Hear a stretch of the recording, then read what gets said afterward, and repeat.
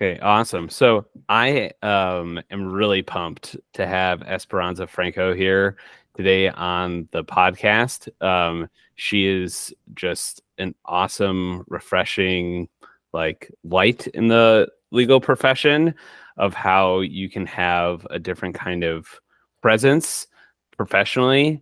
And so our conversation, I'm sure, will be a winding, twisting road. That we'll just see where it goes, because that's the way life is. It just you have to see where it goes, and the second you try to control it, it has other ideas. So Esperanza, I'll turn it over to you to give a brief introduction of who you are in words. Yeah, thank you so much, Patrick. I'm really, really happy to be here with you.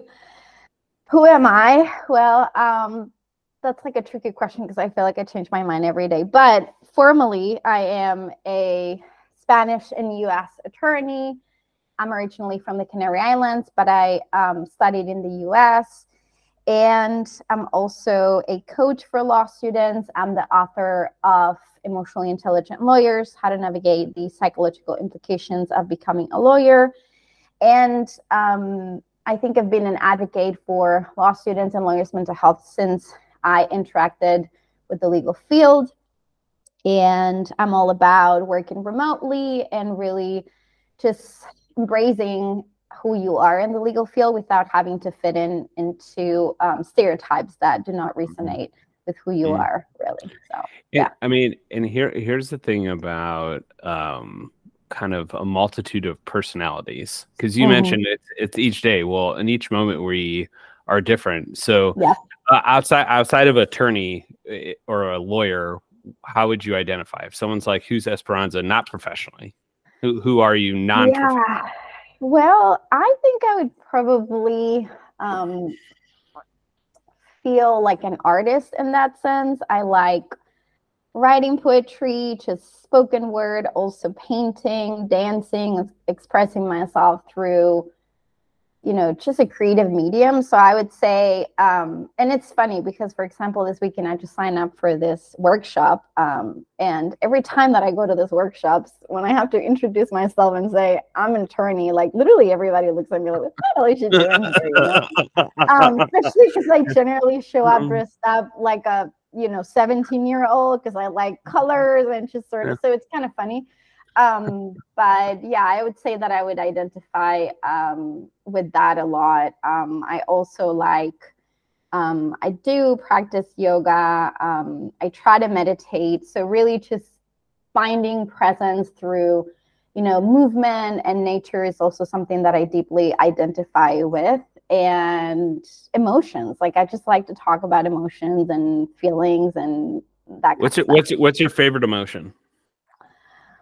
Okay. That's a very tricky question. I don't know if this is considered to be an emotion, but I would say tenderness. So sort of the feeling of something that is not vulnerable, but fragile, but also extremely beautiful and strong, if that makes sense. Yeah. It's like evokes this feeling of needing to be cared for, right? Needing to be protected in a different way. It's the tender. It's the love and care, right? Tender love and care. It's supportive of those other elements. Tenderness. Do you think there's a place for tenderness in the legal profession? Because those two things don't seem to jive in a traditional sense. Definitely. I mean, this is the dilemma, right? And we have this understanding, or we have this belief that vulnerability equates weakness, right? And something that is too tender or too fragile can be a liability. I honestly don't think that's true. I do think that sometimes you have to protect yourself, but I think that you can be a very tender attorney. I think that you can be someone who dares to be vulnerable in front of colleagues, and yet that person can also be highly intellectual and highly analytical and a badass attorney, you know, arguing a case or presenting, you know, whatever argument before a court. So I don't think they're mutually exclusive, even though I know a lot of people would say that they are, but I personally advocate for the opposite. So, well, and actually it might allow you to get deeper into a situation if you have some tenderness. Yeah, exactly. I mean, or even someone recently, I was talking to someone recently, it was like even rage. Okay. Like rage is one of those things for us mindful attorneys, right? Us like empathetic attorneys that were like, well, I don't want to be enraged. But sometimes you need that, right? Like your client needs to see you get upset, like enraged. Yeah. Like if an outcome is not fair or the system's not fair, or, you know, you have to show your humanness too. Yeah. That doesn't mean some points you're not going to be frustrated. So what's your favorite like dark side emotion? So you said tenderness. What's like your? I would say, you know, that fierce anger / you know, sort of like this warriorous fighter, like you know, kind of like how would I describe it? Like a lioness who's protecting, you know, her cubs, in the sense that anger is a very useful emotion because it teaches you when and where you need to set boundaries. For example, it helps you protect yourself and your loved ones, and in this case, it helps you protect your client from whatever attack, you know, that client might be facing. And something that I was thinking about today was how we have to integrate all of this, right? We have to, and I'm really glad that you asked me about what's the darkest, you know, like emotion that you like, because I think that the point of life is truly integrating that duality of emotions, right? I mean, it's not like, oh no, we're just meant to be this like really peaceful attorneys, like everything is great and amazing and rainbows and sunshine, because that's not going to happen. The world does not work that way. If you look at nature, it does not work that way. So I think that what we're really trying to do is humanize the complexity of it all, right? Like all of those emotions. It's a comprehensive thing. And this is the point I think that gets missed, is that, you know, the suggestion of being mindful does not mean that everything's always harmonious.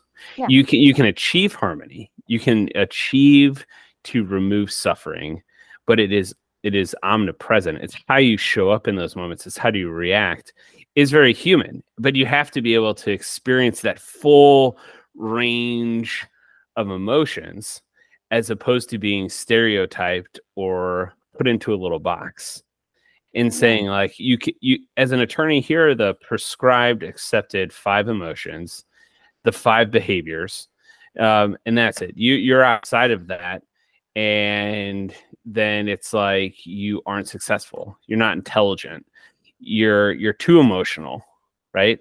And so it's like, you know, it kind of sets you up for a situation where you almost feel like you need to deny yourself a part or numb it all, right? And I think that's where the legal profession heads, is kind of just like a being numb to it all, like you know, numb to injustice, numb to the way it feels for you to have to help someone through a painful experience. You just deny it all, and it's like, in a sense, you become nothing, like this blank slate. And right? I mean, it's completely dehumanizing, and it can be transferred to our personal lives, in the sense that I'm sure we've all been through that situation when a friend comes to us and we're just sort of not able to deal with their pain, right? Because maybe we're stressed, or maybe we just like, you know, we don't want to deal with it because it's too painful, right? And a lot of the times when people aren't able, you know, to carry our pain, it's because they're not able to carry their own pain. They've sort of like said, you know, set up this barrier to say, no, I'm not going to feel these emotions. And, you know, it's almost like creating your own jail where you can't, feel XYZ emotion, and you can also connect with someone else who's feeling that emotion. So it's so limiting, and at the end of the day, I think it's so very isolating because let's just face it. I mean, we're going to have a problem, there's going to be a hard situation at some point in our lives because that's how life is. And I'm not trying to say, to be pessimistic in terms of like something bad is going to happen. No, not at all. But, there's going to be a time where you're going to feel sad. There's going to be a time where you might have an existential crisis. There's going to be a time where you might lose someone you love. So if you're not open to that pain, then you're not going to allow yourself to process it. And you're not going to be able to be there for the people you love who are going through that. So it's tricky, because it not only so what happens in the legal field also happens in our personal lives. And the problem with the legal field is that we're not allowed to feel these things at all. It's almost like the profession. It's almost like in law school, you were taught, hey, like, emotions are not allowed because emotions cloud, rational thinking, which is actually a belief that used to, be present in the past. And now we know with neuroscience and like psychology that that's not true. But that somehow they're on opposite ends of the spectrum. Like logic and reasoning is diametrically opposed to emotion. And feeling, and you can't. The emotion and feeling just clouds judgment. It clouds your ability to be engaged in objectivity. Yeah, and to go back to integration, that's the problem. Like we have to choose one side. We can't coexist with the two, right? Again, you can be highly rational, but you can also be highly emotional. Like they don't have to, fight with each other, but it's almost like our brain is designed to have to pick one side. When in reality, if you think about it, if we didn't experience sadness, how would we tell the difference, with happiness? Because everything would be like on this line, right? Everything would be sort of neutral and average. We wouldn't be able to tell, the difference. And it's that difference that allow us, to go to those extremes and really feel an emotion and really feel joy, and cry when you're sad. So it's almost like you have to be willing to experience, the good and the bad in order to be alive. Otherwise, you're just numb. And you might stay in this protective shell, but you're not accessing. You're not living in it. You're actually not. And this is one of the things too. You're not really practicing. Exactly. And what is a practice? The thing about, let's say, yoga practice. Okay, by way of example, most practicing happens off the mat, right? Yeah. Most yoga has nothing to do with flexibility or how you bend your body. It's how you bend your mind and how you show up. It's even like the practice of law, really. It's all these other things external to the thing you're practicing, the law itself. When you're writing that brief, when you're advocating for your client, when you're doing client intake, it's all the stuff you're doing outside of it. Yeah. All of that work that informs what happens within the work. Yeah. And so one of my favorite things about your journey, your story, your narrative is that you started asking these questions and thinking this way while still in law school. Yeah. And so the insight there is what drove you to that discovery at that point in time. Yeah. Well, I just think that everything that happens in the legal field starts in law school. Like it's almost like the seed is there, right? The highly perfectionist lawyer, the productive 24/7 never gets sick lawyer, that's also present in law school. If you go back to your 1 year, you're going to see that.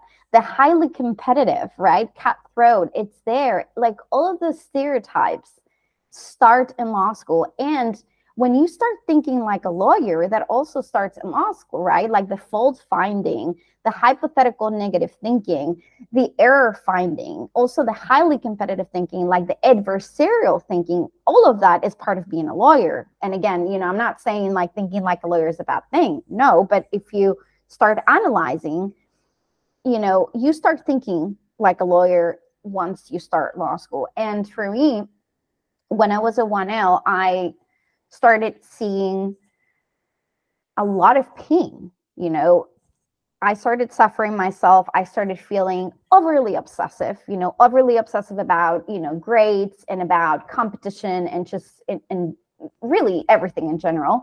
And I could also see my colleagues struggle. I mean, we were all so stressed out because there was so much pressure. So this is when I started realizing that, well, there's something off here. Like, why is everybody going through this experience, right? Because it's not only me, it's like there's a lot of people. And then one of my friends from law school gave me this law review article from Andy Benjamin and Connie Beck, and they had done a longitudinal study on the impact of legal education, really. And I was like, oh my God, like this data is fucking insane, especially because this has been documented since the 70s. What, like, it's not new. This is not new. I think part of this, like attorney well-being in mental health, this is not a new discovery. No, I think that gets missed in the conversation. Is this has been a known thing for a long time. So here you are in law school, and one of your law school buddies is like, hey, look at this study. Yeah.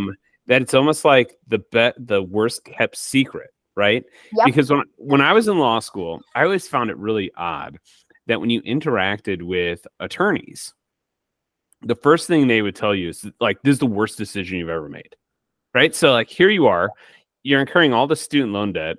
You're like working really hard. It's challenging. There's a lot of sacrifice that happens in law school. And here are people in the profession telling you like, you should be miserable. Like me, right? I'm miserable. You should be miserable.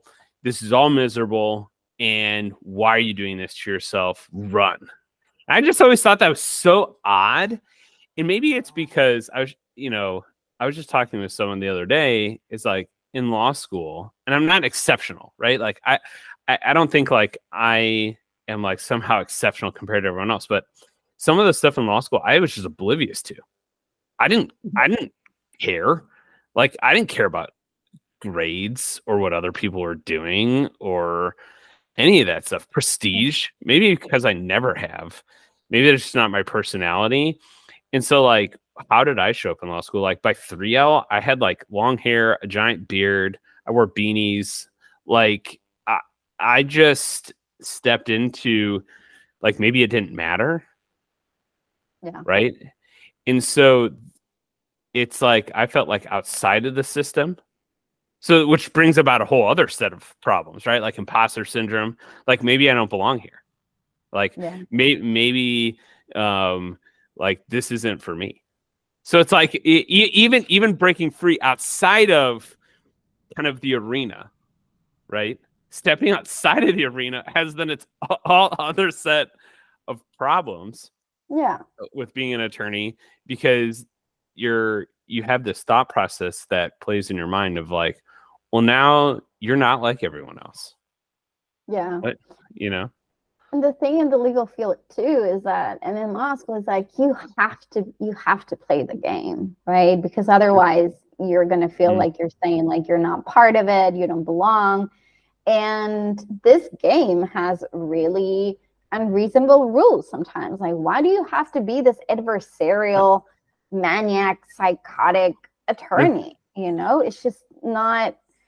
And, you know, another hidden narrative that obviously it's like so common in the legal field is like, you have to be this like super productive person who is always doing something. Because if you have 1 hour of free time, like, are you crazy? Are you insane? You should be using that hour to do something productive. Like, how can you do that, right?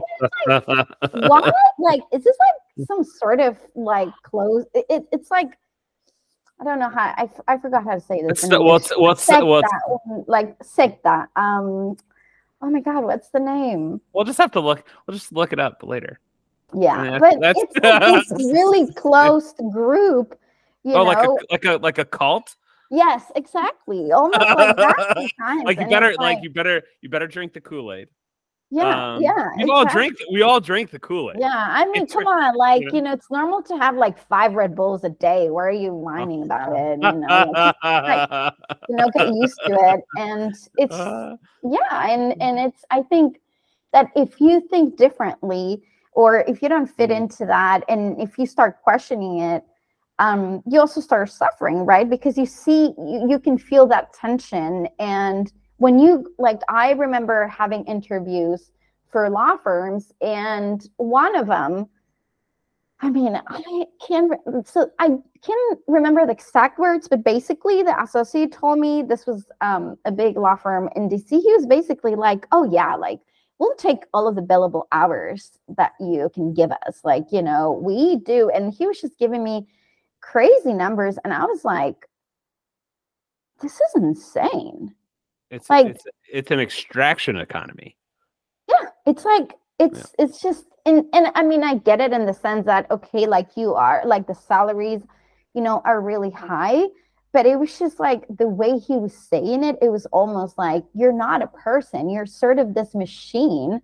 And to me, that pretty much meant like, what if you have a bad day? Like, what if someone in your family dies? Like, do you just have to like suck it up and like bill those 12 hours that day too? Like, is that the type of, culture that the firm has? Because probably, it does. So I think unfortunately it's your life comes after many other considerations. Yeah. And so one of the things I've really been reflecting on and discovering myself is what does it mean to be successful? What does it mean? What does it mean to be productive? And so I imagine you've probably gone through a similar thing, is that there's productivity in so much than just work product. Yeah. And so in your own life, what do you do that would be considered unproductive? Which an attorney would look at, like, let's say someone going and doing pottery, which I've done, and it's so fun. It's unproductive, right? Yeah. Or it's like, hey, just spending time sitting in silence for 5 minutes. Yeah, many people would say that's unproductive. So what are some things that you do that are unproductive but productive for you? And just one thing real quick. Yeah. Now, one of the things that can happen, especially if you're, a perfectionist or an attorney, like with this productivity narratives, is that sometimes you even do certain things in order to be, so you might say, okay, I'm going to meditate for 5 minutes because then I want to be more productive, or because I want to, check the list, which has happened to me. And sure.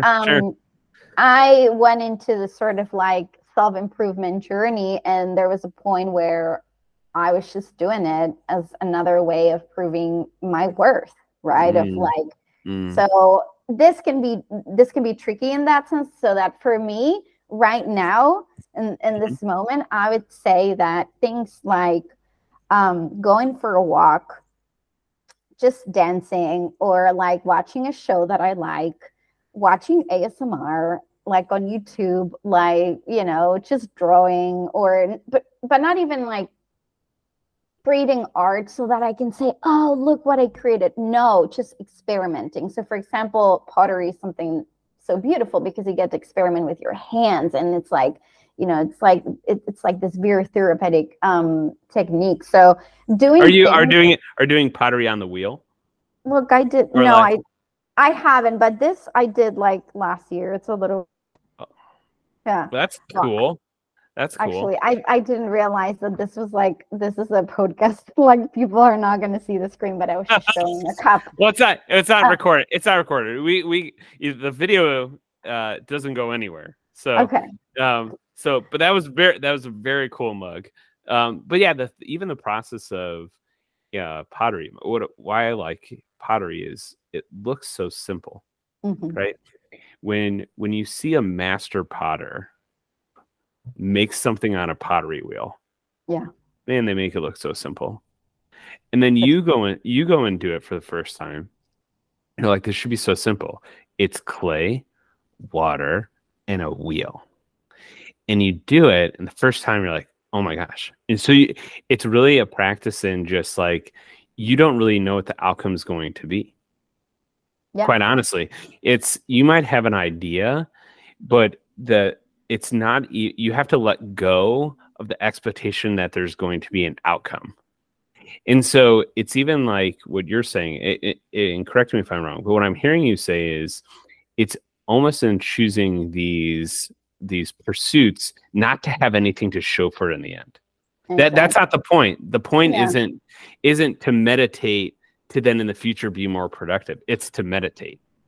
It's to just be and doing it and allowing yourself not to be good at it, right? And another thing that I'm practicing a lot is just doing things that I'm just not, like allowing myself not to be good at those things, because as attorneys and high achievers, we always want to get it right, and we always need to be really good at it. And for me, something that has been so healing has been to just, doing things where I'm just like not good. Like I'm just enjoying this time, and it's almost like laughing at myself for not being good at it. And I think that I feel like the contrast that creates in my brain is so healing and so wonderful, because it just takes off all of the pressure. It's like, wow, I can just be doing this activity without having to put unreasonable expectations on myself. And you're not like scoring yourself, ranking yourself, criticizing yourself.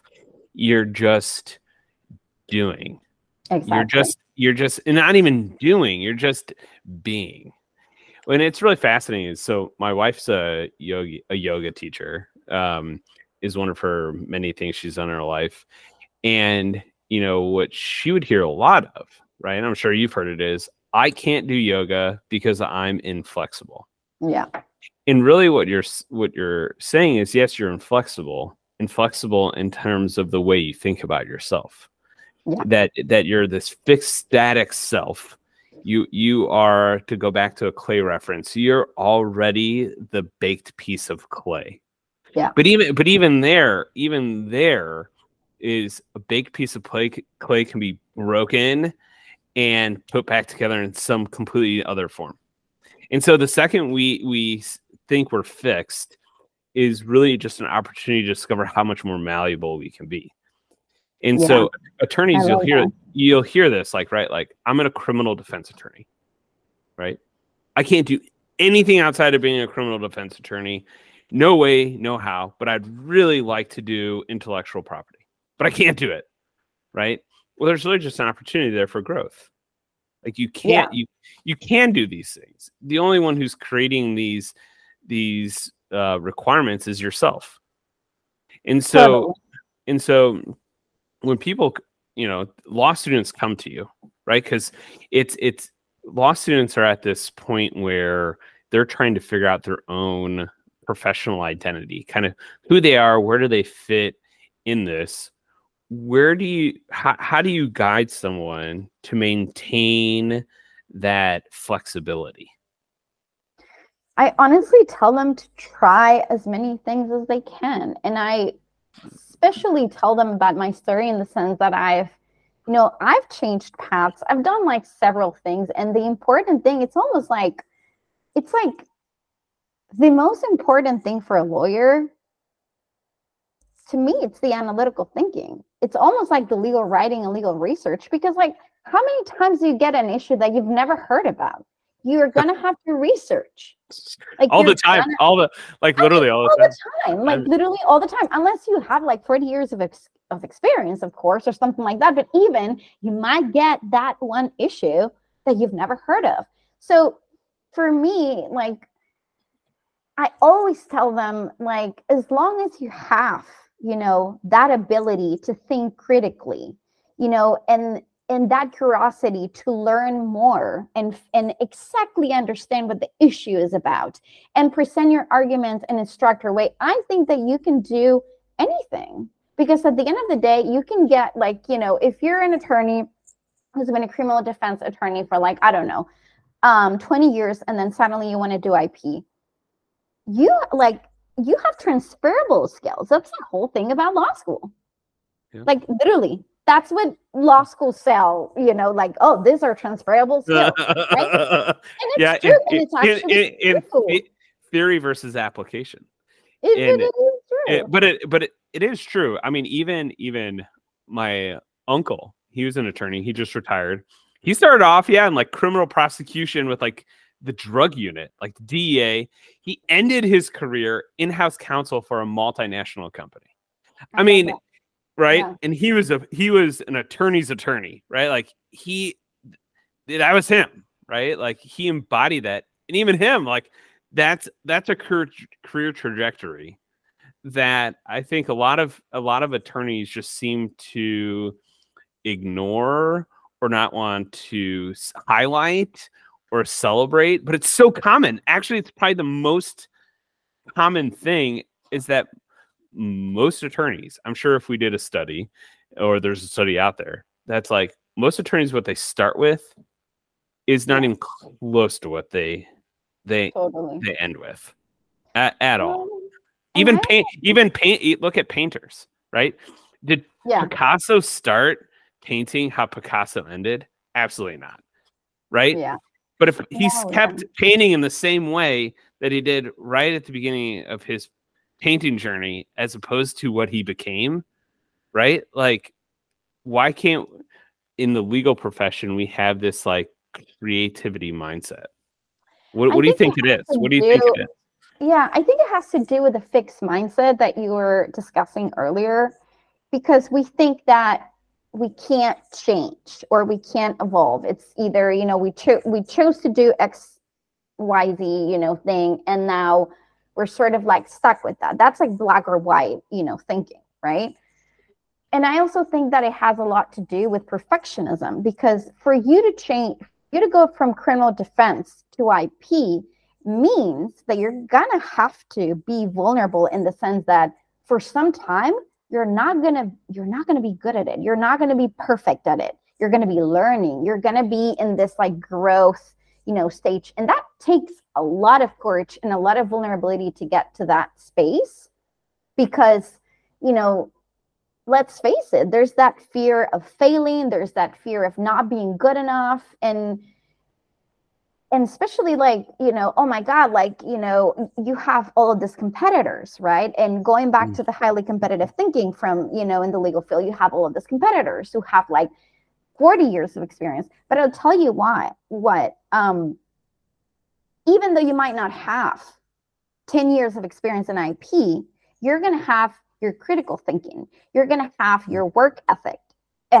You're going to have your strategic thinking. You're going to have all of those skills that make you a really good attorney and that make you a really good criminal defense attorney. So I think it's more about dealing with that fear, because in reality, you and I know that a criminal defense attorney can become an IP attorney. Oh, sure. It's about taking the steps to do it. And going and doing it where you have convince yourself you don't have the time to do it. You don't have the time, the capacity, the energy to do it. So, okay. Well, so this is great. I mean, in terms of kind of growth and change and what you can become. And so you wrote a book, and we're not going to get into the book because I told you I was going to quote the book. But this is what inspired you to put all these ideas and thoughts you had into the written form and then share it? Well, honestly, I don't know. It was just a feeling. It was like gut feeling that I had. I just needed to write it. And it's funny because so when I was in law school, I wrote my law review note on the psychological impact of legal education. So sort of like the theme was law students' mental health. So at that time, I thought about, submitting it for publication, but then there was something in me that was like, no, this is meant for something bigger. Like I felt like, no. Also, like, this was in like 2017, so it wasn't like a hot topic yet. So I was like, oh, they're gonna think I'm crazy and like blah blah blah, all of this stuff. And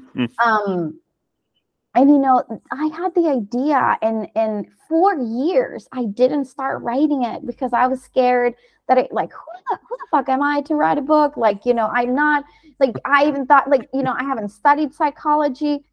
I mean, it was only after I finished this 1-year training in emotional intelligence and neuroscience and, mindfulness that I actually felt, like I felt I had the right, which to me, all of those years when I could have written, I could have started writing the book and I didn't, I was just in self-sabotage mode. I was saying to myself, you're not ready enough, like you're not good enough to write this, like you're not a scholar, why, like, you don't have enough experience. And in reality, like after I finished, I was like, wow, like I had the knowledge, I had done all of the research. Like I know for a fact that my book is like filled with incredible, like an incredible analysis of empirical research. And, obviously now I feel more confident because my editorial reviews from the experts, say that. So, yeah. The imposter syndrome is not, as strong today. But, I think that for me, it was also a spiritual journey in the sense that I needed to believe in myself, and I needed to, even though I felt a lot of fear writing the book and I felt fear before writing it, there was always this sense of like, SB, you have to do it. Like, this is your mission. It was almost like, it felt like a soul mission to, expose this truth and to bring healing to the legal profession. I wanted to validate people suffering. I wanted to let them know that they were not alone. And to me, that was more important than my fear. Like, I was like, you know what? Like, I'm sorry, ego. Like, I don't have time for you. You're checked. Turn the noise down. Yeah. And so, and you and I message on LinkedIn about this. It's like your dharma.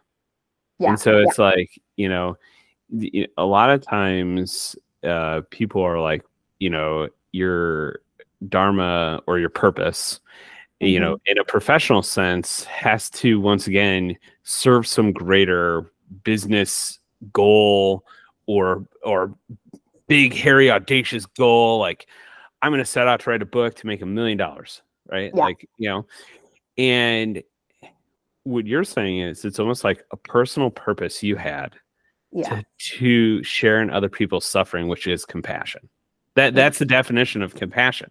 And so what drove you was compassion. And in the process, you discovered self-compassion. I mean, if only, I like that. Yeah, I hadn't thought about it that way. I love that. Yeah. I mean, if only we could, somehow take this kind of process of doing something, right? You have a product at the end here, a book. That's a very good book. It's very personal, which comes through in the book. But it's not about that. It wasn't about that. It was about sharing something. And I think in terms of in the legal profession, if we could come from a space of like, I'm sharing in your suffering without suffering myself, or like, it's okay to suffer. It's okay to have a tough moment. And in the end, that drives you professionally. It can do it. I mean, it's possible. It's possible. Instead of this idea that like, there has to be a monetary attachment or a productivity attachment to what we're doing all the time in a traditional sense, as opposed to flipping and saying like, this is what I care about. Yeah. And I want to share this thing I care about.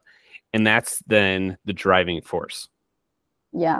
And it definitely is. I mean, because to be honest, I don't, only like really famous authors make money with books. I mean, I'm just going to be, completely honest about it. And even some people ask me like, how's the book doing? And like, sometimes I'm like I take a minute to respond because it's like, why are they asking me this? Because it's almost like I can't process it, because for me, it's like, look, it's already out there and it's going to get to the people that needs to get to. And it's almost like I feel this sense of peace. Like once it got published, it was almost like, that's it.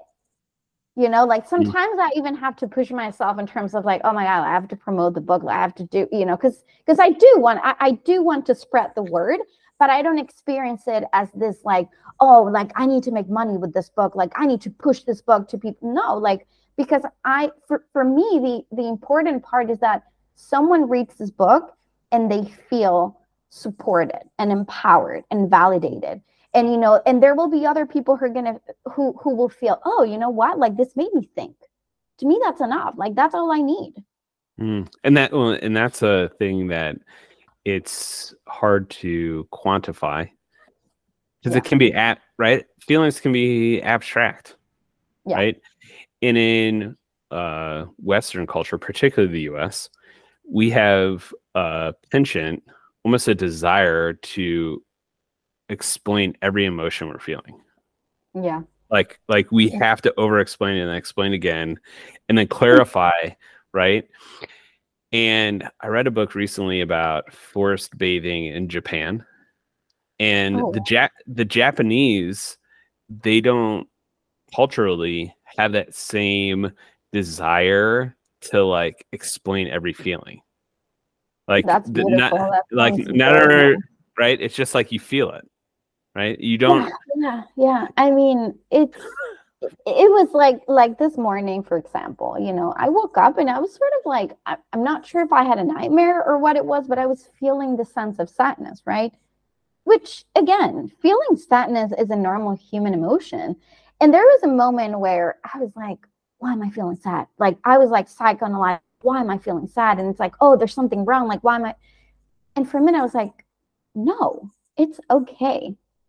Like, it's okay that I'm having, a not perfect day. It's okay that I'm not having a perfect morning, because at the end of the day, it will change, because that's the thing about life.